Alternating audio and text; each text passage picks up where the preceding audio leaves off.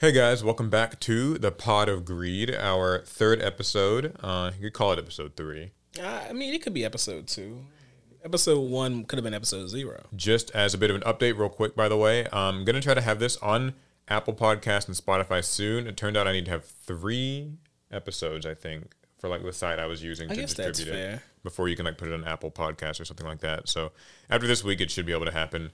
And so I guess we'll call episode 0 episode 1 then. Yeah, and we are working on like a logo and some art and some other really cool things, but none of that's important. What's really important are the stories. We're also working on merch and a Patreon and we're not doing those. Not yet. No, we'll start with the Yu-Gi-Oh stuff because there's a bit of it. But there's not like a whole lot of it. Yeah, I figure we can kind of just clump it all together. So first things first, they announced that they're doing a Seto Kaiba briefcase. Kaiba's briefcase from the anime. Luggage. They want to sell us luggage. Yeah, have you seen this? I've seen the anime, yes, Paul. Yeah, it's Mr. Kaiba is aware that many of you have looked on with envy at his magnificent, solid metal dueling briefcase. In this briefcase, he held his rarest cards, including, of course, the 3 remaining copies of Blue Eyes White Dragon. So, to celebrate the Yu-Gi-Oh's 25th anniversary, you'll now be able to order a magnificent metal briefcase of your very own. Okay, I gotta stop him right there because there's something that's a little factually incorrect there. Okay. Other than cosplayers, who was like, I see Kaiba's briefcase and I need that in my life. Like, me. Put your hand down. Yeah, this is something that the OCG actually had. Like, they had this in Japan, I guess, like last year before or something. Oh, yeah. Yeah, and now they're bringing it to the TCG. They actually released this cool video. They emphasize that it's a heavy metal carrying case, and the slats enable you to build 7 long or 14 short rows for card storage. You get some Casey branded dividers, 3 English Blue Eyes White Dragon cards with the original art in a solid display case, which can be left flat or attached with feet to stand it vertically. You could take the cards out of the display case for play if you want, but why would you? And you get 3 of Mr. Kaiba's cards never seen before: Attack Guidance Armor, Life Shaver, and a Magical Trick Mirror. As playable cards? Yes, playable cards. These were never cards in the TCG before. So they have to be horrible then. They're anime cards. So like they have to be bad. You also get a quarter-century secret rare Blue Eyes White Dragon. This is the planet artwork. So the tablet art was in... Oh, wait, the planet one. I actually like that one. I'm not as big a fan of the planet one. I always found it kind of random. I mean, it's because he's just like standing out of nowhere, and he's in space is just behind him. It's cooler than that tablet artwork. Boy, I hate the tablet. Yeah, and they had this little promotional video for it, and all in all, like, cool product. You getting this? Man, this is for you. Everybody that goes and gets that briefcase, just know we're probably only months away from Konami banning that product from tournaments. So. That's sadly true. Like, they probably aren't going to let you actually like use it. Like, it's all fun and games. So you show up at round 1 of your tournament. Your opponent shows up in their like their Kaiba cosplay, slams the briefcase on the table, and like flips it up. Like, oh yeah, I should mention. So it's for pre-order. It's going to be one of these like made-to-order products, which is to say that you can pre-order it for a short period of time. It might be like just this month. And they will make as many as they get pre-ordered, and that will be like their one batch. And after that, did you say how much it was? Yeah, it's $399. Oh, I'm good. So, a couple of things just about that $399 price tag. I think in Japan it was closer to like $300, like in yen. So we got a bit of a markup there, and also like I don't really know that this is like worth that much money. I mean, like, I guess like the resale value probably will be. Will these be our rarest Blue Eyes White Dragons now? Doubt it. Well, I mean, like in years' time when they're not making this anymore, they'll be up there. But I still think that stuff like Dark Duel Stories of Blue Eyes, LOB Blue Eyes will probably still be higher. But even though this product is platinum Blue Eyes. Good question. You're talking about the $1,000 one? Yeah. Amazing. That's not even like technically a Blue Eyes. Like it's like because it's not actually a card. That's true. It's not. That said, I think that this is better because it's anime. Like it actually is based in something, whereas the Platinum Blue Eyes is just kind of an arbitrary like. It's just a slab of like silver looking, blue eyes kind of thing. Well, You if know we're what it making reminds me of? anime things. I want the gun dual disc that you can Oh, they're shoot not the making cards. that. They're not making that. The platinum blue eyes. I saw one in person, or like a good picture of one, not like the promotional image, and see one in It person. was so good, it looked like it was in person. I didn't actually like it. I just didn't think it looked too special. I mean, I still wish I could have had one, I guess, but like, this seems like this is a little bit more like exciting for Yu-Gi-Oh fans. I know it's not worth it, but I mean, I've got my pre-orders in. I was So about to say, every person who has ever cosplayed as Seto Kaiba, they need this. yeah, you know? that's true. You It's like those Propica dual discs, the ones that Oh, they the really make for, heavy ones. I had to wear like, one of those. I was not. If you're gonna cosplay, you gotta do it right. So that's a cool thing. Another little bit of Yu-Gi-Oh news is that they've started the Worlds campaigns for Master Duel and Duel Links. Well, Duel Links hasn't started yet. I think Duel Links is on the 19th. What's today's date? Today's the 18th. So when they okay. 19th. So soon after you see this, I assume.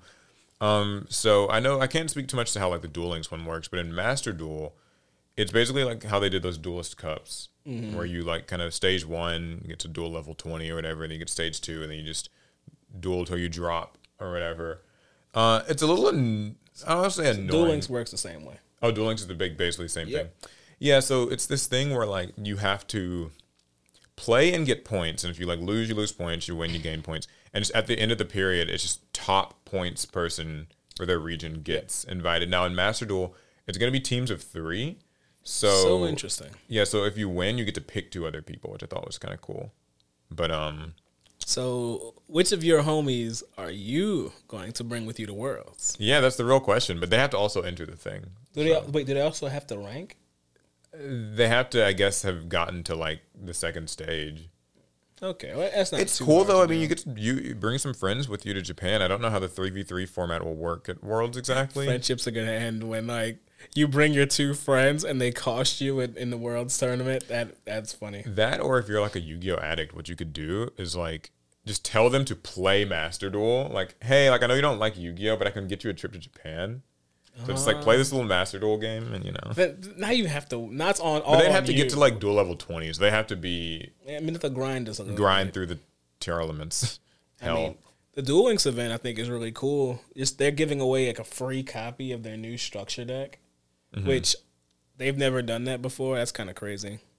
Are they giving away anything as far as the campaign? I think Master Duel, you get some gems and like a Blackwing full armor master. It goes with the Blackwing structure. Like they released the Blackwing structure, which is a cool product, but then like you don't get the structure. But you don't get the structure. Yeah, you get like a royal finish Blackwing full armor master. And you get a full armor master. Yeah, the card that's never been meta relevant. I mean, you know, if I you're a guess it's not too Blackwing weird, player, 'cause you know. Duel Links is giving the Odd Eyes Raging Dragon, and that's never been meta relevant. Yeah, so I no don't know why one's I'm judging. So there's that, and then last but not least, no ban list still. As that's of the time that of thing. us recording this, at least. Maybe when you see it, it'll be out. But right now, it looks like Konami's still kind of just, Slanted rock. yep, just you guys don't get one. I think that, I know we talked about it a little last week. I think that the main thing Konami needs to do at this point is like, just temper people's, like, tell people when it's going to happen. Yeah. That's all I really think that, like, I don't care what it gets hit at this point. I really don't. But like, just be like, hey guys, like, here's the date you can expect it or whatever. Like, don't. Well, maybe they like the fanfare. All the people like wet with anticipation and going insane waiting for it. Yeah, their social media engagement's up. Like, maybe that's a good thing for them. I don't know. Like, yeah, I don't know. I just think that I think that some more communication would be good. Because, like, what's going to happen, and I tweeted this just earlier. Follow us on Twitter, by the way, Team APS. What I had tweeted earlier was, like, what's going to happen is this ban list is going to come out, and people are going to be, like, really excited and happy, and then just conveniently forget that you spent the last 2-3 weeks, like, furious and, like, tense at Konami for not releasing it, because they're suddenly forgiven because, like, oh, well, they did release it, so now we can talk about that now. But like, there's gonna and then in 3 more months when banlist season is back, people are gonna have the same like kind of like, oh my god, Konami, I'm gonna quit this game. It's like banlist fever is something else. Yeah, it's a very anyway. So yeah, it's not out yet. Hopefully, maybe this week, next week, something. Hats are coming up, so we'll figure it out. I think that's all in Yu-Gi-Oh news though. Okay, here's one last thing. An update to that story we talked about last week with the guy who rented the girl to play Yu-Gi-Oh. So not an update, but like something that we didn't mention in that one that some people informed me of is that the girl is now pregnant. So apparently they've been like, is she pregnant with the his Yu-Gi-Oh player's child? Presumably. I mean, I didn't We're look too far. presuming things, y'all. Wow. Yeah, no, I didn't look too far in the comments, so people just wanted me to mention that. So I'm like, just saying, it's a rental girlfriend. I mean, I think it's gone from rental to like it's a real thing. I think we're assuming that. I don't know. Yeah, I mean, listen, that's the story. It's whatever in the comments. I'm not going. I demand a DNA test. They're on Mari. So yeah, okay. I think that's all the Yu-Gi-Oh news. Anything else that's? Well, we were just talking about the ban list. That makes me want to bring up this Magic the Gathering story. Oh, okay. Let's hear it. So Wizards of the Coast announced that they are cutting their ban list updates to only once per year. It'll be on a specific date, and that'll be an annual thing now. Just once a year, you'll get all the ban list updates that you desire for the year on that one day. Okay, here's a question. What was it like previously? It was whenever they felt like they needed it. It could happen. It happened sporadically and randomly. Oh, so it's like what Yu-Gi-Oh is now. Basically, yeah. And they have so many formats, you know. So, like, how frequently was it on average? Do you know? I don't know. I couldn't tell you about the average of when. Because I feel like if it was like, so the reason I ask is like, you know, like in Yu-Gi-Oh right now, we get one like every 3 months, right? I just know people start going crazy on social media. If they were to suddenly be like, okay, you get one a year, that'd be a drastic change in frequency as well as an addition. Like, you know what I mean? Mm-hmm. So, like, I feel like if Yu-Gi-Oh did the equivalent, they would need at least like 2 ban lists a year. I don't think Yu-Gi-Oh players would do well with only 1 ban list a year. I think no matter how impactful it is. I think it's just the nature of, it's not even just like Yu-Gi-Oh players. I think it's the nature of like gaming these days, like where, you know how like games have battle passes and like season passes and all these things where like it kind of resets, like you get like patches and just things are supposed to update frequently. And people have a lot less patience around the idea that something is like degenerate or unfair or like overtuned. It's like, I think I remember back when I was playing Yu-Gi-Oh, like, 2009, 10 and stuff, and like ban lists were just regularly. Yeah, I'm 13. That's how. But ban lists were like March, September, and it was like rigidly March 1st, September 1st. That's when you get your ban list. I appreciated that. The expected kind of guaranteed. This is when it's going to come out, but also like. I don't think that today that would fly for people because people get too impatient with formats too quickly. But I mean, our formats last so long. We only really have. No, I mean they're 3 months, but I think they could afford to be longer. I just don't think people can handle it. But essentially, in a year, we only have like 2 major like tier 1 decks that need to be dealt with in a year. Yeah. So I mean. Maybe 2 ban lists a year are really fine. I don't know. I think it wouldn't be so bad. Like, in a way, like, to your point, I would say also, I think that we effectively do only get, like, 2 a year. Because usually there's, like, 2 meaningful lists and then, like, 2 not as... Right? Like, because, sometimes... We always have those disappointing lists. Those lists where everyone's kind of disappointed. It's like, oh, nothing really changed here. So, if you look at it that way... Maybe? I don't know. Maybe. The one thing that's interesting about the Magic the Gathering kind of format is there are multiple formats. Yeah, so what does this apply to? Standard? Everything. And they have plenty of formats. Standard, Modern, Commander.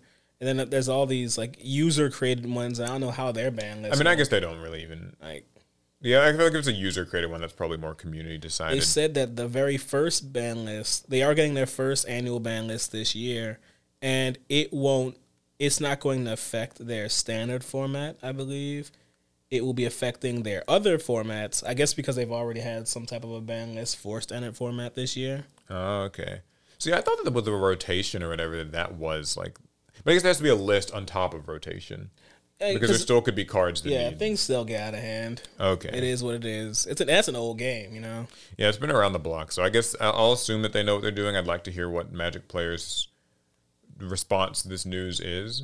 Yeah, but, I wonder if they're like gnawing their arms off in like frustration. Are people happy or disappointed with this? Just based on how typical gaming news is received Not great. Probably not great. Just like any change in gaming, anything, it just means like complaints. Okay. Actually, that really quickly, that reminds me of the situation we had with like Overwatch 1, where the game, they slowed down updates so horrendously to the game that people we just stopped playing. Yeah, so I actually was going to bring up the Overwatch thing. Oh no. I'll save it to the end because Okay. I guess we can get through more of our like kind of card gaming tabletop-y news. But I do want to hear your thoughts on that because I know you're an Overwatch player. But I'm not happy. All right, so I have another thing. Okay. We talked about this before, Lorcana, and my desire for adults to step aside and let kids enjoy these games more so than us. right, Well, Disney Lorcana superfan spends $35,000 on the TCG months ahead of launch. So this boy. person, I can guess where this is gonna go. this person got their hands on exclusive. I think these are what is the name of that Disney convention? D23. Oh yeah. He got his hands on the set of cards from D23. Got them all graded as PSA 10s, Oh okay. and He's like sold. I guess he sold them, and they sold for $35,000. I mean, it's always kind of weird when it's like a game that's not even out yet, and like it already gets right. Like It but because to me the money doesn't matter here. What this guy did doesn't matter. It's just we're trending towards the typical here. yeah, we're already kind of, even before a game is out, it's like we've already kind of decided like there's gonna be cards that are worth like $1 bajillion, and like we're gonna kind of bring that.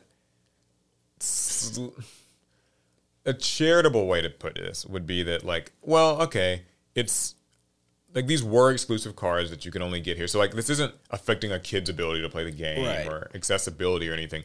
It's just a collector, collecting and grading and kind of preserving it. So that's good, and I don't want to come across as Yeah, we don't hate bitter. all adults who Yeah. play card games. On the other hand, though, it just does make you worry that like, will this be a trend of like, okay, whenever a new set comes out, there's going to be people like hoarding boxes and like never opening them and just keeping them away from the kids at the card shop, because that's really where the, you know what I mean? Like that's where the concern comes in for me. Because when I found this story, I did some quick research to see.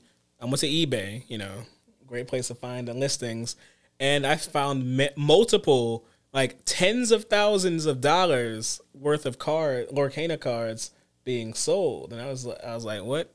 People are just getting these Lorcana cards and they're flipping them for like $15,000, and I'm like, wait a minute, that doesn't even. That's first off, it's exorbitant. Yeah. There's not a Lorcana card that exists right now on this planet worth $15,000. I don't care what you tell me. I mean, there's barely a Lorcana card on the planet. Yeah, there's very few of them to begin with. And it's just, here we are again, like, putting so much value into these pieces of cardboard. Yeah, I think it's also, there's this thing that I have where it's like you're prescribing value to something that's not, that hasn't proven that it necessarily is worth it. Like, let's say, I'm not saying that Lorcana will fail. I'm not saying I want it to. I'm saying that what if it isn't like a big thing, and then within the first year or two, it kind of just disappears. And like, I think we're kind of assuming that it's going to be this huge boom, and like that I got to get my hands on all this stuff first. But like when I think of maybe classic Pokemon, Magic, Yu-Gi-Oh cards, or even some other card games, it's like I think your card game needs to stand the test of time before you can just claim to have cards worth 4 or 5 digit prices. I don't think that you get to just do that beforehand. I know with One Piece that was kind of there was like some $1,000 card maybe before that came out. I mean, like, Crystal if you want to, I know we're price setting around here, and I just don't care for that practice of just sellers forget a fairly exclusive card, and they're like, well, I'm gonna see if I can sell it for $20,000. I'll see if I can sell it for $15,000. Like, so I guess these sold though, right? I guess some have sold. Some have sold. So somebody does see it. That does lock in value. It's fine and if you look at it as like these 1-to-1 transactions, I think it's perfectly fine. This guy wants to sell it for this much. This guy wants to buy it for that same amount. Cool. It's maybe more the sentiment or Yeah, like the trend it could It just what it catalyze. means for the overall game. Hopefully, production of these cards are so high that we don't have that. Yeah, we can't really get. I hope so too. I don't expensive with it. I wouldn't want. And it's Disney Lorcana. Like I think they're gonna make sure store shelves have more of this than you could ever hope to buy. But I remember with like Digimon's release, for instance, it was such a nightmare where it was just so hard to get cards. And of course, I know everyone talks about it a lot, but like the Pokemon boom, where you just could not find the cards on shelves. So yeah. Well, speaking of card sales, I found this article from ICV2's internal correspondence. It's the top collectible games from fall 2022, which might seem outdated to you guys, but it's kind of relevant because like that's used, like sales are usually calculated per quarter, so it would kind of make sense that we would only just now be getting like, some fall sales. We'll probably have like the spring sales very soon. But anyways, these are sales numbers. These are just charts of the top 10 hobby collectible games, top 3 mass market channel collectible games, and top 5 collectible games overall that reflect sales from September to December. These are based on interviews with retailers, distributors, and publishers. Okay, so it's a low to the ground type. So I thought that we could make this kind of fun. It's the top 10. I want you to guess them in order. Okay. Okay, so what do you think is number 1? Number 1, Magic the Gathering.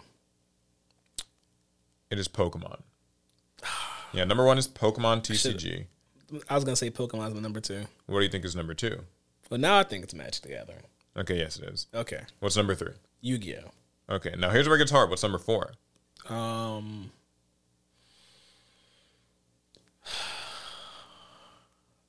So this is best selling. Yeah.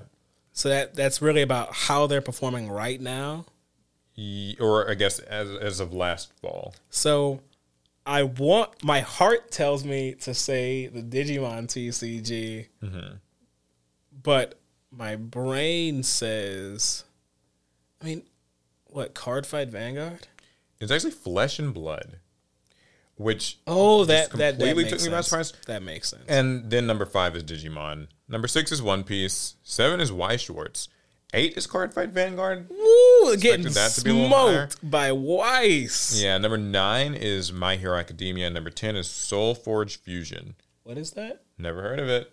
Okay. But, yeah, so it's kind of an interesting list. So, yeah, Pokemon at number 1. I think that makes sense. Makes perfect sense. It's Pokemon. Number 1 biggest media franchise. People like the games. People like the creatures. They just got Scarlet and Violet, like the games. So that means that like there's probably a natural increase in interest in the card game now too. So that doesn't shock me. Magic at number 2.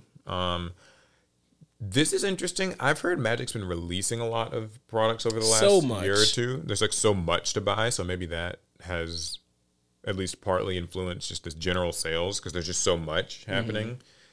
And Yu-Gi-Oh at 3. So the big 3 are... The big 3 are the big 3. Yeah, they're holding strong. Does it have any like empirical data to like back? So that's kind of what I was hoping for. I wanted to see more empirical data because, like I said, this is based on interviews with retailers, distributors, and publishers. I'd kind of like to know, net, how they decided. Yeah, like either products shipped or like sold or just what are net profits. I'm a little surprised that Vanguard is as low on the list given how old the game is, but I'm not too surprised given just the player sentiment I've been hearing around. Yeah, and so that list is the hobby channel collectible games, which to my understanding, and somebody can, correct me if I'm wrong here, I think that means like hobby stores, like at like game shops, hobby stores. Okay. There's another list that's like top mass channel collectible games, which I believe is like Target. Large scale retailers. That actually changes the list slightly. So the top 3 are still the same. It's Pokemon, Magic, Yu-Gi-Oh. But number 4 in that case is actually Digimon, and number 5 is One Piece. Oh yeah, I don't know if I've ever seen Flesh and Blood in a large. Yeah, I don't think I have either. Yeah. So and then the overall ones is the same: Pokemon, Magic, Yu-Gi-Oh, Digimon, and One Piece is the top 5 like overall. What about that one game that's name I already forgot? Now Soul Forge Fusion. So I don't know what that is, but I feel like I've read the words before. Like I've seen it. I feel like I have never seen it. I don't know. Kind of curious on what that is, so I'm gonna look it up. You entertain them. All right, guys. So I'm gonna do a dance. Nope, I'm too tired. Never mind. Okay, Soulforge Fusion. It is a hybrid deck game from the creators of Magic the Gathering and Ascension deck building game. Oh, so it's like algorithmically generated half decks. Algorithmically? Is this like a digital thing? A CCG? But that wouldn't make any sense given what... Yeah, okay. It's a hybrid deck game for the creators of Magic the Gathering and Ascension deck building. Algorithmically generated half decks uniquely printed just for you. Fuse your decks together and explore an endless array of strategies. Level up your cards and overwhelm your foes. Y'all, I have no idea what he's talking about. All right, I'm not going to even pretend to be informed about this, so cool. Those are the top 5 and top 10 lists. I'm kind of obsessed with figuring out what that is now. I'm so confused. So, where do you think, here, just kind of an interesting discussion point, where do you think Lorcana, and maybe even like Battle Spirit Saga, I know that came out recently, where do you think that they like find themselves in these like top 5, top 10 lists? So, like, do you think you will get a new number 4? Let's say this time next year, right? Right. Okay. So they'll both have some sets out. Lorcana releases in August, right? August or June. Lorcana's, yeah, like August, I think. So I will say that Lorcana probably takes a number 4 spot. Interesting. Bold call. Okay. I think just because of who's behind that game, yeah, it will hit. It's going to hit stores. It's going to get in hands. Yeah. I fully believe that. Cheeks and seats. Now, if it will be able to sustain that, but I'm just talking about this time next year. Yeah, like its first year. I think Lorcana is going to take the number 4 spot. That's the most flexible spot of the list. Yeah. Battle Spirits, it's going to do a tango with One Piece and Digimon, I think. Yeah, they're all Bandai games. I don't know which one is going to fall, but they're not going to be able to like hang with each other. I think that, here's my call. I think number 1 stays Pokemon, number 2 stays Magic, number 3 stays Yu-Gi-Oh. Right. I think number 4, at least within its first year, is probably going to be Lorcana. I think that Disney's marketing dollars will not allow such a thing to fail. Mm-hmm. They're going to make sure that every kid knows about it and every parent knows about it, and that you cannot miss it when you are at Walmart or Target or like wherever, right? You won't be able to miss it. And you'll see it on TV, and you'll see it on ads, and you'll see it everywhere. If they want to reach out and sponsor me, you can check my email, by the way. Something Disney. that's interesting. Oh, you're not even done. Well, yeah, I'll finish up quickly. So I think that's number 4. I actually think that like Digimon and Flesh and Blood kind of stay at like 5, 6. I don't think that that's going to really change. One Piece, I'm not so sure about. It still feels like it's just new. And Battle Spirit Saga hasn't shown a lot of promise in numbers yet, so that one might be lower.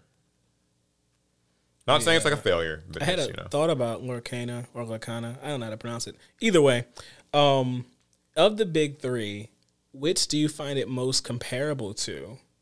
Which do you think? Whose niche do you think Lorcana could slide into?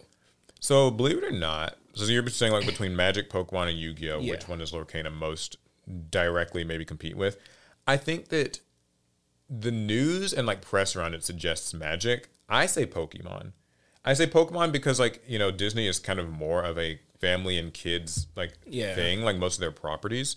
So when you look at it that way, I could see it being like there's more crossover. Like the type of person who likes Pokemon might like Disney. Because either you're a kid and you play Pokemon, which, that's a big part of Disney's audience, or you're an adult who like probably collects Pokemon more so, but that would still mean that you're kind of in the prime demographic to, hit the Disney nostalgia as well. Right. Whereas like Magic, I think people kind of assume Magic is more of a like, maybe not as like nostalgia driven and like kind of cartoony and family friendly, but more you just ever talk to an old Magic player? Oh, it is nostalgia. I mean, I guess they have the nostalgia. So yeah, but that's the rankings. By the way, I'm gonna start linking to these stories in the description of these videos. That way y'all can argue with the authors and not us. Yeah, so if this seems kind of dicey, you can see where we got our sources from. And this is not a academic podcast. Yeah, so we're not double checking and cross referencing our sources. Yeah, everybody. Yeah, so I saw some comments where people are just like, "Oh my god, y'all need to research these stories more." It's like, yeah, I mean, I'm gonna try to like make sure that I read everything, but like I can't, like I'm not an expert on say like when Magic gets ban lists, right? Yeah, we don't want to tell any like crazy lies. Yeah, so we're gonna try not to like just spread outright misinformation, but like a political campaign. yeah, vote for us for president. We'll bring Yu-Gi-Oh to #1 on that list somehow, whatever it takes. But yeah, that's my story. All right, so my next few, they're not really like card game stuff. Okay. But something that it upset me to read about it. The moment I saw this story, I was like, oh my gosh, I thought this was dead. Oh boy. So Ubisoft announced that their Assassin's Creed NFTs are indeed coming. Those are still a thing? Like yeah, NFTs so are? Ubisoft, they stopped talking about NFTs when NFTs got that huge online backlash, and it seemed like a very toxic subject to talk about. But NFTs were still coming out. Yeah. Just like Ubisoft and other people like them, they kind of got quiet about it. Wait, so what are they doing now? So they're planning on releasing their new NFTs, and they're not just JPEGs. Okay. They're calling these smart collectibles. Oh. So you do get an NFT, the non-fungible token, which is basically a picture or a 3D model online. But you also get a physical acrylic cube with a little 3D printed picture of Ezio and other Assassin's Creed characters on the inside. Doesn't that sound like you're getting your money's worth? Yeah, I don't understand. I mean, I guess, like... so I see why the story is like. Actually, why is this a story? Like, I'm not saying like why did you pick it. I'm saying like why what is? Because I just feel like, does anyone care about NFTs anymore? There is a group of people who still care about NFTs. Yeah. Oh wait, there's a little bit more about it. Okay. So because you have a cube, right, with a character. Right. Then there's going to be an app where you can download to activate the character's digital souls, is what they call them. Then you can take them on a journey where they can complete achievements and level up your account and earn and unlock items, recipes, and loot boxes within the app. So they've essentially taken the annoying parts of Assassin's Creed and put it into an NFT system. I have a question. Do they still make Assassin's Creed games? They're supposed to be making something new, but I don't think it's an Assassin's Creed game. At least Ubisoft, they announced something. Well, I asked because it's like I thought that like would anyone even? Oh yeah, Assassin's Creed Mirage. There's an Assassin's Creed game. Oh, okay. You know, I liked the Assassin's Creed games when they were like new, at least. Which one did you play? I remember I played 1. I played 2. I think that's all I played. But I liked them. They were cool. Like, I think that was kind of back when it was... Black Flag. You played Black Flag? Yeah, I love that game. That's the only one you played? Yeah, that's the only one. Yeah, well, no, I mean, it's understandable. I lied.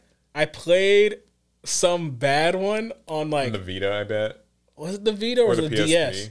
It wouldn't have been on the DS. It was definitely a portable version. Yeah, I think... What was the one on Vita called? Assassin's Creed? Like, Liberation. Liberation. See, I didn't play that one. I wanted to because it took place in New Orleans, but... That's interesting. I mean, like, sorry to get, like, off topic from the NFT thing. It's just that I really don't... You don't even want to talk about it. I don't know that there's much... At least in the collectible kind of card game world, like, I feel like if I'm going to be collecting, like, card-esque things, I actually just want physical cards.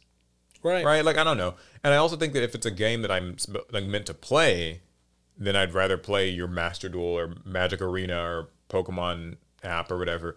I don't want the weird cross-section between them where it's like digital asset that you can't play like with, but also that you don't own. You don't have like a physical thing. So. What was it? Was it Ghost Recon where they're going to have the NFT guns? I think you could actually use those. Oh, I remember that story. Isn't that better? I guess. I mean, like, so I don't know. Yeah, Can we just all be very thankful that NFTs did not make their way like more so into the physical card game space? Like they tried. Time. I mean, they tried. Yeah, but it's not. Like I could never see Konami doing it though. Yeah, I don't think Konami would. Yeah. Well, they just seem adverse to trying anything. Yeah, but like I feel like if they wanted money, like the Master Duel probably brings in so much money now for them. It's just Yeah. I don't know. But yeah, I mean, like good on Ubisoft, I guess. Get your NFTs if you want them. Get your Ezio and I've said it before, and I'll say it again. I can't stand Ubisoft. Ubisoft's just one of the worst. Ubisoft makes the best looking games, backed by some of the most annoying, like grindy systems and microtransactions that you could ever deal with. I mean, them and everybody, right? Ubisoft, but their games look so good. EA comes under a lot of fire, I know, for that. EA games don't look that good, but Ubisoft though, Watch Dogs. Yeah, Watch Dogs. Oh, Watch Dogs looked so good. Then I hated it. So speaking of, I guess, the kind of gaming news stuff, Overwatch. Let's hear about that. Overwatch 2. So I don't have the story right in front of me, but I think like we all have probably heard the headlines. Is basically the Overwatch, some of their devs that came out and said in this sort of video call meeting. It was a video they posted on Twitch. Yeah, that the PvE mode. Actually, you can explain it. You know better than me.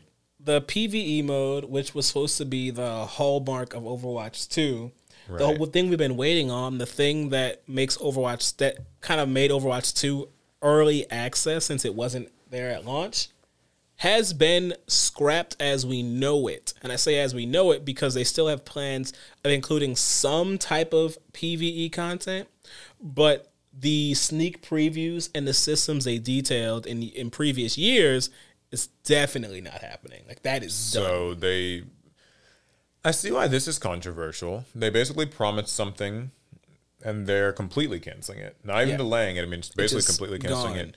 And for context, I don't know, Paul, if you've seen the gameplay, but they were promising this endlessly replayable PvE mode where you could play by yourself, you could play with your friends, where your characters had skill trees that you could customize their skills and upgrade them however you wanted. Oh, and so like you could replay it and kind of take different routes. Mm-hmm. And it would connect to the lore of the game, and it sounded like a dream. And it was. So what are they doing instead? So they've said it's like it's a persistent live game, so there's got to be stuff. Yeah, they're going to focus on PvP like they always do, and that's not going to change. They did say that for the kind of retooling the PvE dream, there will be these kind of story-based missions that are like co-op focused that you can play, but the whole progressive RPG elements, that's not going to be there. No. Oh, that sucks. So my assumption, Paul, you haven't played the new Star Watch mode, but for you guys who have, imagine Star Watch just with a little bit more PvE and the exact same characters with no changes. Yeah, so something that I thought was always like from the jump with Overwatch 2 that was a little fishy was like, early access.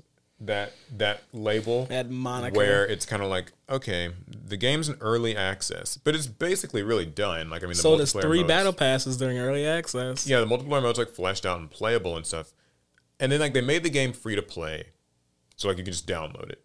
Mm-hmm. But you do need to get like a battle pass so you can, if you want the cosmetics, really like do anything and new characters, get faster. Rewards for playing online. It's just. It reeks of modern video game company. Like, things that, like, will promise, like, this feature down the line. You know what it reminds me of? Halo. What was the Halo game? We don't talk about Halo. What's it called? Halo Infinite? Infinite? Or is that, yeah. Where, like, they were... Like, they didn't have Forge mode at launch, and they said, like, oh, that'll come later. It launched as a bare bones, just straight PvP game. Yeah, which... We'll get to that in a second. It's like, so no Forge mode, but I know that's like a staple of Halo. I didn't even play a lot of Halo as a kid, but I knew about Forge mode. Just from going to friends' houses, everybody, make your maps. It was fun. And it just feels like something that Halo couldn't launch without. Like, you don't launch a Halo game without Forge mode. That's like kind of what makes Halo Halo. Same with like the co-op campaign. They were like, yeah, the co-op campaign's just not. Nah. Yeah, we might bring it in the future or something. I guess maybe they promised that. But I'll tell you what we will sell you. A multiplayer game. Yep. We'll get you online. We'll sell you a battle pass. Like, that's how so many games are now, where it's just like these live online game services where they know that you'll at least play that. And in the case of Overwatch, I assume they probably knew that they weren't going to be, that they were like kind of pulling the plug on these PvE things months ago. Like, I don't I'm think that this sure. is something that I'm they sure. decided like last week. I think that they've known for a while, but they didn't want to sour the, The sales. the sales, the tastes, and the appeal of, like, oh, it's Overwatch 2. And my understanding is that Overwatch 2's multiplayer is pretty fun. Like, I don't really hear like people don't seem to hate that. Maybe there's like parts of We the just hate aesthetics ranked. and the ranking, but people seem to enjoy it fine enough. And I think that they knew that announcing kind of a doom and gloom, like, we're not gonna do this thing anymore, would like make people not want to. Yeah, that sucks. It's very annoying because, guys, I love playing Overwatch. I really do. And but I fell out of love during Overwatch 1. But with the promise of the PvE mode in Overwatch 2, I gambled on it. I said, you know what?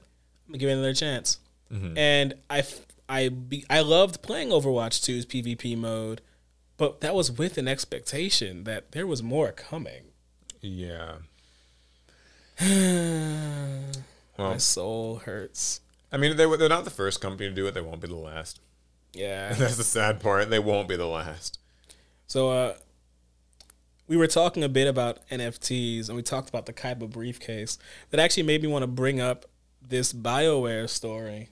Oh boy! Because this one's not nearly as bad as NFTs. So BioWare is selling a framed photo of Tali from Mass Effect. I don't know if you've played Mass Effect, but Tali, I have played the first. and you've seen Tali. Then she's one of your companions that you can even have a romance path with, and spoilers alert, you do receive a photograph from her in the game. Oh, okay. All right, good. That's all I needed to. Well, sorry, go on. I was worried. You get a photograph from her in game, and that's supposed to like be a symbol of her affection and your relationship. Right. Now, there's a whole controversy when in the initial release of the game, they had some generic stock image in the photo of some random woman. They're like, "Yep, this is Tali with her mask on." But then people found, in-game? Yeah, okay. Then people found the stock image that it was seemingly based on, and it's like, no. so. But they're selling. They're wiping that whole memory away because they're selling a seemingly recreation of the picture that she gives you, but with an actual rendition of an unmasked Tali, and you can have it for $30 in real life, not just in the game. That's cool. I have questions though. I guess I have questions. Okay. So like, I don't know where to start. I promise I'm not trying to like make light of like the fact that there are people who probably play this game and like they feel close to this character. But like, why is this? I mean, why is this a product? Because Mass Effect fans love their husbandos and waifus. So she's a woman, right? All right, relax. Well, we're no, not no. trying to gender people. Well, no. What I was wait. Is well, because I'm trying to figure out like where to start. So for context, listen, I know in Mass Tali Effect can only have a romance with the male shepherd. Okay. See, that's what I wanted to know because I was like, how? Because I'm guessing in game the portrait is probably like your character and her, or is it just it's just a picture of her because she wears a mask throughout pretty much the entire game because of like germs and reasons. Because I thought like I know with Mass Effect, you customize your character, and so I figured like okay, if they want to give you like a photo at the end of the game, they would just like kind of generate your character alongside her, and that might be. She's giving you a picture of her unmasked face. It's a very deep sign of affection. This is pretty cool, I guess. It just sounds like, I guess, game merch. Like a game poster. What was interesting to me was they could have made an NFT. I mean, they didn't, and thank God they didn't. that wouldn't... I really wouldn't... Because then what would make it unique? Like, cause would you just like, slightly... Oh, you know what? Oh, my God. I'm like a game developer now. Like one of those like, corporation people. I'm surprised that they didn't do a Mass Effect NFT push where like the NFT is your character from Mass Effect, like as you customize them. Because what else? Because how else would it be unique? Like if it was pictures of Tali, or they whatever. could even put who you romance with in the NFT with your character. Yeah, like the data's all locked in and it's like special. It's your personal Mass Effect story. Didn't the Mass Effect 1, 2, and 3? I know there was like Andromeda or something that's maybe a separate thing, but like in 1, 2, and 3, do you carry over like your character through those? You carry your data over. You know, and that way that could kind of feel special. Like, cause So think you about now it, right? support NFTs. No, but like if you think about it, right? Like Mass Effect 1 came out in like what 2000 and like Oh, something 10, was I in 9, college? 12, 8, 6. I I don't can't remember. It like it's been a while, and then Mass Effect 2 and then Mass Effect 3, and so like I guess for somebody who's like played all those games and they've had like the same Commander Shepard or whatever throughout their entire experience, And there is going to be a Mass Effect 4. Oh, okay.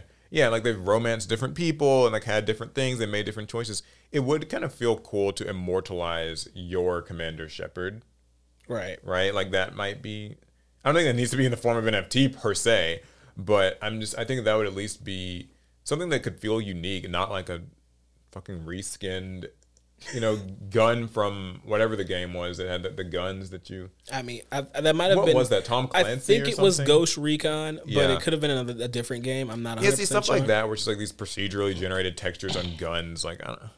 Hey, come on. I Man. don't care Free about skin that. gun. That's Like not at least fun. if it's something that has like your decisions and like your experience tied to it. Maybe there's. I still don't like NFTs, but I mean, like at least there could be more value there. I don't know. But I do think there's something interesting about the idea of giving players, giving viewers a piece of that world to have, like physically. The Kaiba briefcase thing, it's something that he used in the anime. And by buying it, you get a piece of the anime. You have it now. It's kind of like with all these Pot of Greed things, which wasn't. Oh, these pots weren't in the anime, but this one was. Yeah. The getting this photograph makes it feel like Mass Effect was real. Yeah, I suppose so. You get like In a weird way, it's kind of like a payoff for having done what you've done. Now, sadly, anyone can buy it. You don't actually have to have completed that romance story or much of anything. You can just buy it. Yeah, that's the part that gets me a little bit. But hey, the NFT version could be connected to your account. And okay, well, yeah, you want that? You want to get it? yeah, sure. NFT? All right, Sign he's me right on up. board, y'all. Sign me right up. Cool though. What else we got? So Alec brought the stories today. I got a few didn't. gaming things. So I don't know if you heard, they announced a new Mortal Kombat. Yeah, that was like yesterday, or not yesterday. It was a few days ago. It was a few days ago. I heard about it only the other I haven't day. seen the trailer, but I heard it's quite gruesome. Well, that's every Mortal Kombat. Yeah, But this is Mortal Kombat 1. oh, they're doing the thing where they like kind of go back and Yeah, like we call it rebooting it. one. And it's kind of a reboot esque thing. So, Mortal Kombat has had plenty of games, and now with this latest iteration of the game, which I was really hoping they'd announce a new Injustice instead, but hey, it's whatever. I'm gonna let it go. Wait, did the same people make those? Yes. Oh, okay, I didn't know. And for a while, it felt like they were going to do, if there's a new Mortal Kombat game, then next time there'll be a new Injustice game. But Injustice has not had an Injustice 3 announcement. Though there's been hints that there will be one, it just has not happened. But anyway, Mortal Kombat 1 has reimaginings of the characters. So it's not just a clean reboot where we're just going to take the same characters and just throw them back in again. They're the same characters, but they specifically said there'll be reimagining of the characters. And in the trailer, you can even see they do look different. Okay. And my expectation is that the story of Mortal Kombat will be different this time around.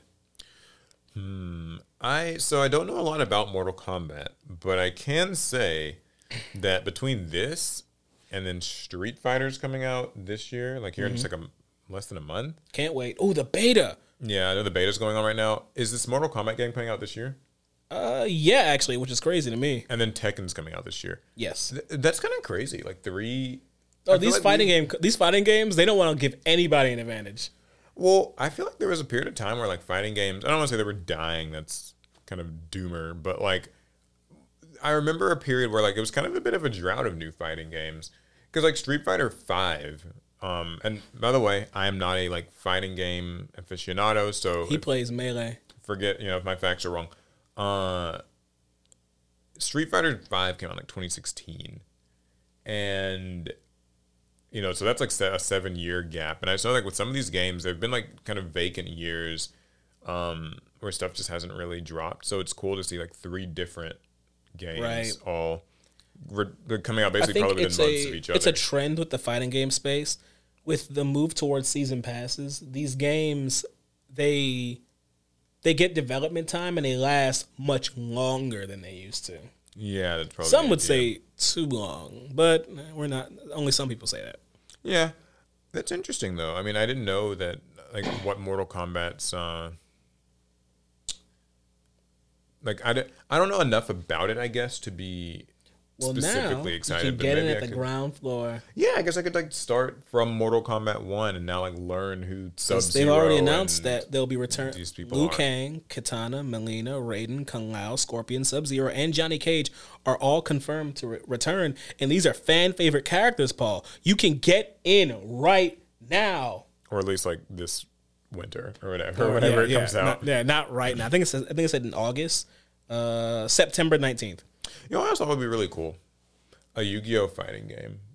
That would be fun. That would be pretty fun. You know how like they have them in Jump Force and like they kind of Yu-Gi fights with Dark Magician Girl and stuff, and like Kaiba fights with Blue Eyes. I don't know. That could be kind of neat. I would play that. I would play the hell out of that. You know how many characters and monster combinations there are? I would play that over Cross Duel. Like, oh my god, that'd be so cool.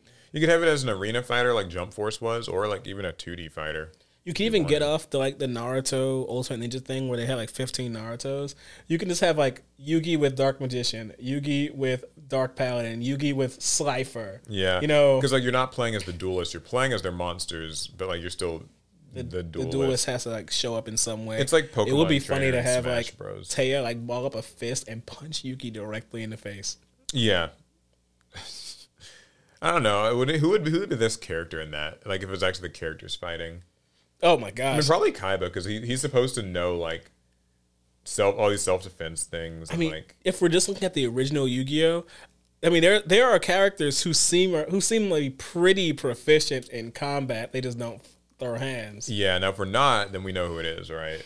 Yusei. It's Yusei. Have you seen the Yusei will throw hands with Have you anybody. seen the videos lately? Like there's like this one GIF where it's like it's only in the Japanese version of 5Ds where he just like it's like a security guard. He straight up bodies them. Like I don't know what like episode or it's from, but yeah, it's kind of interesting. Like these different characters take very different approaches to like solving problems. Like Yusei like throws hands, and like Yugi sends you to the Shadow Realm or whatever, plays a shadow game. Now Jaden, as the Supreme King, will damn your soul.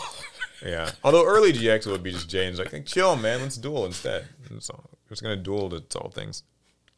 Okay, but yeah, cool. New Mortal Kombat. One last thing about that. I do have one kind of worry with the new Mortal Kombat reboot. A concern, you said? Yes. So we did have the new Mortal Kombat movie. What was that? Last year or the year before? That was a year before. Year before I last actually year? wanted to see that, but I didn't see it. I'm worried that they will try to tie this new timeline of Mortal Kombat with the movie timeline to create this multimedia cinematic universe thing. Kind of have a whole thing. Don't get me wrong, it could be done well where it's now the new big thing, but it also could be done. Yeah, there's always a little bit of a concern with like properties, you know, leaning too much into like their movie versions and things like that. So, you know, some things we don't want to see. Cool. Okay. You got more? Now this one's not gaming related. I just thought it was an interesting story. The headline reads, entire class of college students almost failed over false AI accusations. Oh, okay. I saw this story. So yeah, this is where what you got? Well, what I saw is that the class, the professor assumed that the class had all used like ChatGPT or whatever to write their paper or something or take some exam. And I think it was to write papers. And so he did like one of those like reverse AI recognition things where like, I guess you can plug it back in and ChatGPT will let you know if it thinks that it's like, you know, AI generated or whatever. And I guess it said yes. And so the professor failed them all and tried to fail them all. And now they're like diplomas are being withheld until like it's all resolved. But like, when I read it, because I read the professor's email, and there was a problem with the logic of his argument. What was his argument? That when he fed them into ChatGPT and asked ChatGPT if it wrote them, it said yes for all of them, but that's because it will say yes to all of them every time. ChatGPT doesn't have a memory. It doesn't actually know if it wrote something. Right, Like, yeah. It will just say yes. I mean, I guess it can know if it wrote something because there's probably like a repository of like. See, allegedly, there is no like cached memory. That each of those instances you can have open of ChatGPT are siloed and they don't connect to anything. Allegedly, I could be wrong, but that was my understanding. Yeah, I mean, it's kind of. No, I don't want to turn it into like too big of an AI discussion thing, but I will say that as in regards to stuff like this, where like it's really disrupting what like schoolwork is supposed to kind of look like. Like, should you just be able to use ChatGPT to write your essay for you? Should you be able to use it to like brainstorm things for you? Or are you supposed to collaborate and cooperate with AI, or are you supposed to kind of like, or is it strictly a cheating thing? There has to be an answer in the middle somewhere. I think if I was a teacher right now, it would probably be good to integrate stuff like ChatGPT into the classroom more so than, because I think if you just try to deny it and just say like, no, right? Like y'all aren't going to use this stupid new technology. Like, I'm going to stop you.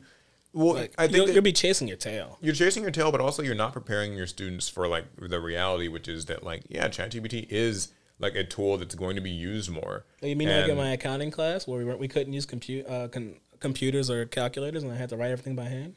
Yeah, it feels like antiquated. That's true. Yeah, I do think that like if you're like I know that some teachers are older and they probably see this as like a cardinal sin or whatever of education.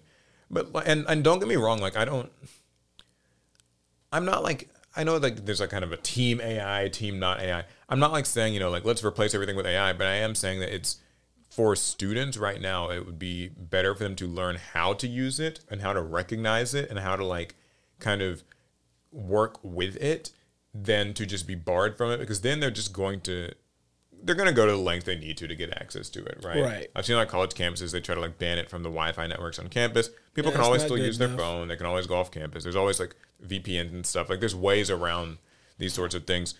So yeah, this comes across to me as maybe a bit of a boomery teacher who's immediately assumed. Who isn't a boomery teacher when this technology wasn't in the mainstream last year? Like it's mainstream now.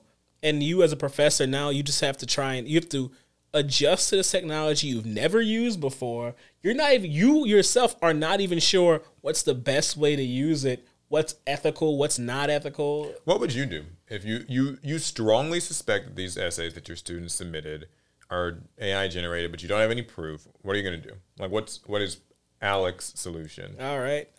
So they've already, the essay's already in, and I think they're all cheating, right? Yeah. I will write an email saying, "Hey, so I think multiple of you cheated on this essay.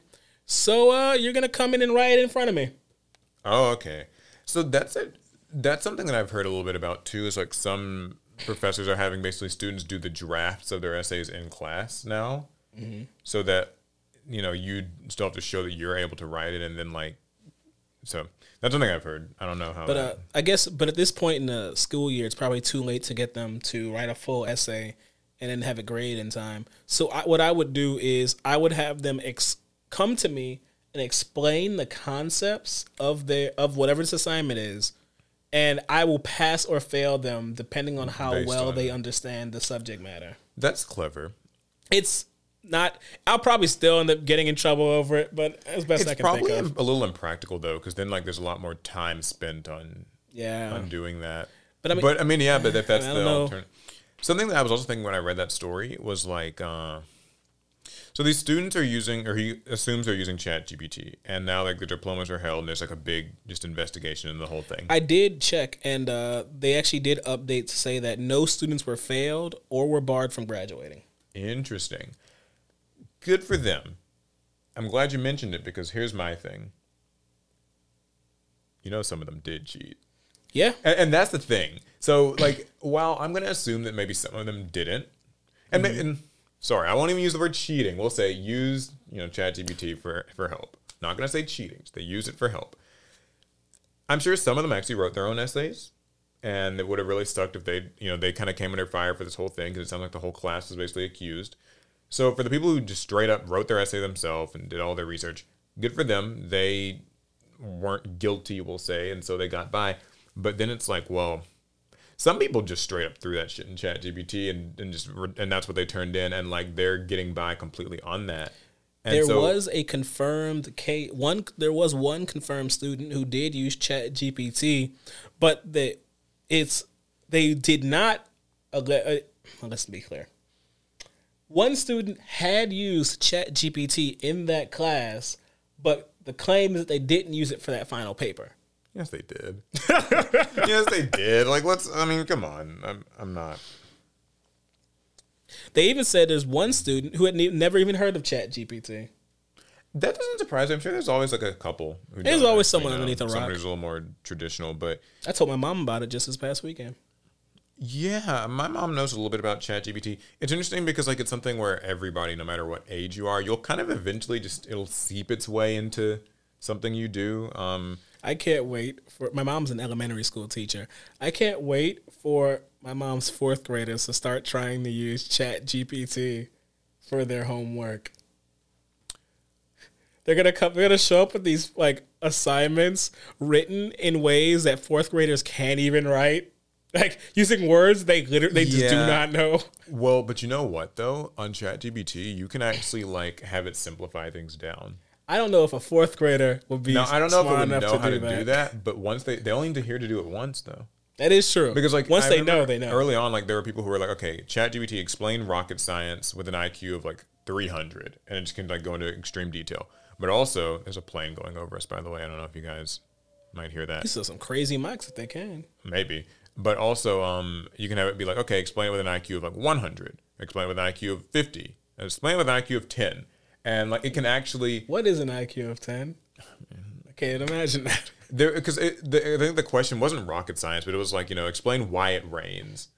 And so you can get really granular and in-depth with something like that. But I think when you asked it to like explain it with the IQ of 10, it was just like, cloud gets wet, water falls. Sky angry. Yeah, sky angry. Like, but it can. And so it's kind of interesting if you think about it. Like, even if you're like a fourth grader or something, you can kind of just say like, hey, explain this concept, but like, from a fourth grader's point of view or, kind of a kid's point of view. I don't know. It's crazy. Yeah, that could be interesting. I hope that one day she comes to me with a story about that. Yeah, I mean, I think that... I'll let you guys know if she does. Any teacher, there's going to be like an elementary school kid. There's going to be a story. So... But yeah, that's my last story. Okay, cool. So I decided that I wanted to go through a few of the things people wanted us to talk about in the comments. We'll kind of rapid fire them. This is us drawing from the pot of greed. I have to apologize in advance. I did not get the like paper strips that I wanted to have, but is your hand actually stuck in there? There we go. Okay. The angle was bad. So what I will do, I decided, instead of actually doing paper strips, I'm going to get old like common cards we don't need and just write the prompts in Sharpie. Oh. And like that way it's like I actually can draw the card. Look, guys, I'm just going to end that whole conversation right now. There are some cards in this game that are better off being trash, and it's true. Yeah, there's some pack filler in Yu-Gi-Oh. So something that somebody wanted us to talk about is... let's see, like, what's a good one? An old Yu-Gi-Oh story that, like, from your childhood that you remember. Anything good, anything juicy? I thought of one the other day. I feel like I've told my only stories. What you got? They might not know. Well, so mine is the story that I have. I've got two. There's the Blue Eyes second grade teacher story, where basically, when I was in, I think it was second grade, I remember getting like my second Blue Eyes White Dragon. This is a big deal because I gotten started at Kaiba when I was, maybe like 6 or 7 or something. And I got a second Blue Eyes. Don't remember how I'd gotten it. Maybe I'd pulled it from a pack or I'd gotten another structure deck or I'd traded some kid. And so I brought it to school to show these other kids that, because there's a couple of us, we played Yu-Gi-Oh! We'd bring our cards. And so I was showing it in class, curse me. And teacher took my blue eyes, and she was like, yeah, like, you're not supposed to have this in class. And at the end of the day, because normally when teachers would take things, you just get it back at the end of the day. At the end of the day, I asked her, like, hey, where's my blue eyes?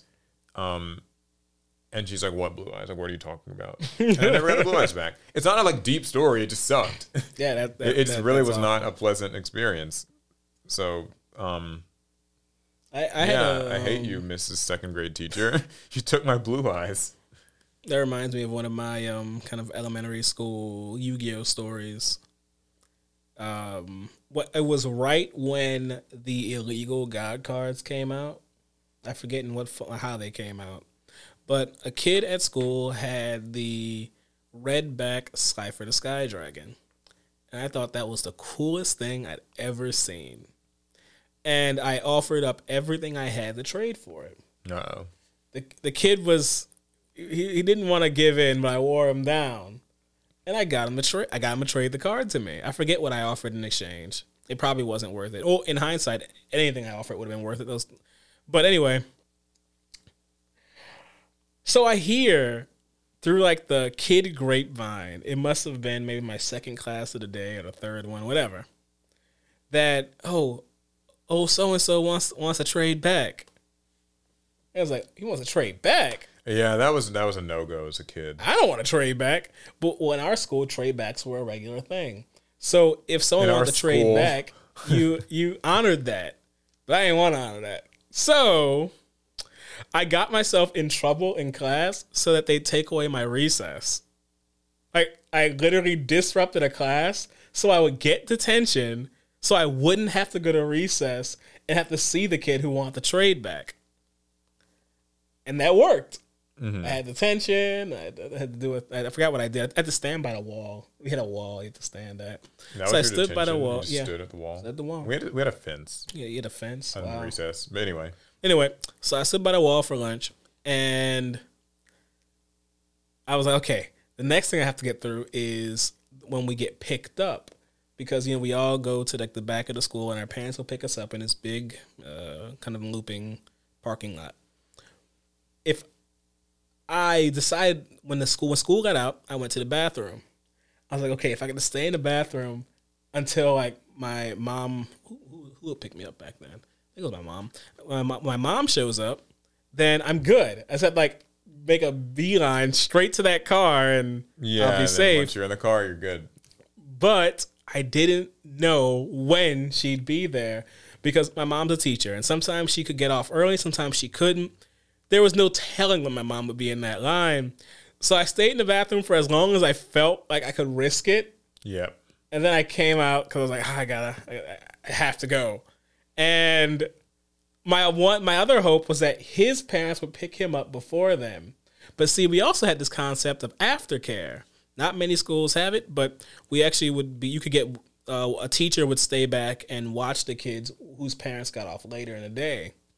Sadly, he was one of those kids who was an aftercare. There was no escaping him. And he catches me in the area where we get picked up from because he knew I'd have to be there. And he's like, I want to trade back. I tried to convince him that it was a good deal. I tried to convince him that this isn't what he really wanted. But like kids, how kids are, we have certain ironclad rules that we have to follow. So I did honor the trade back, but very saltily. I was not happy one bit. Yeah, my only story with like a God card, because it feels like it's always about a God card. Man, those cards were special. There was a guy, it wasn't a kid, but when I was a kid, I used to go to Books A Million. As a grown man. I think so, actually. I used to go to Books A Million most weekends. My parents would take me at least, so not every weekend, but sometimes. And like people would play Yu-Gi-Oh, and there was the official, Yu-Gi-Oh kind of local store thing. Well, anyways, there was some guy, he shows up one day and he's selling or claiming to be selling a Winged Dragon of Ra. A Winged Dragon of Ra is for $7 a piece. And while I know you guys now might be thinking like, what a bargain.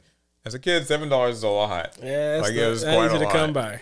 In That's 7 snacks in the vending machine. Oh, like 14. Remember this is 2003. You was getting the 50-cent snacks? Yeah, it was like 2003, I had to get the dollar snacks, the honey buns, and now they're $2. Yeah, or $3. It depends on where you go. So he's selling these raws. And I was begging my mom to let me buy one because like it was also kind of late. Like it was like around like 5 or 6, and so I was gonna have to leave soon. And he's like selling these. It was kind of starting to clear out, and she just refused to let me buy it. I don't know whether she didn't even really give much of a reason other than like, no, you're just not buying the card. That's how parents be. That's just how parents are. And so I was pissed. I was upset, and like I was like going home in a little hissy fit because I didn't get to buy like the one chance I'd have an Egyptian god card. He showed up the next weekend. He was banned for selling fake cards. So, mom maybe had a bit of a you were spared that one. But yeah. Also, this is not an old story. It's something that I realized the other day. Just a random Yu-Gi-Oh tidbit. The card Fusion Duplication.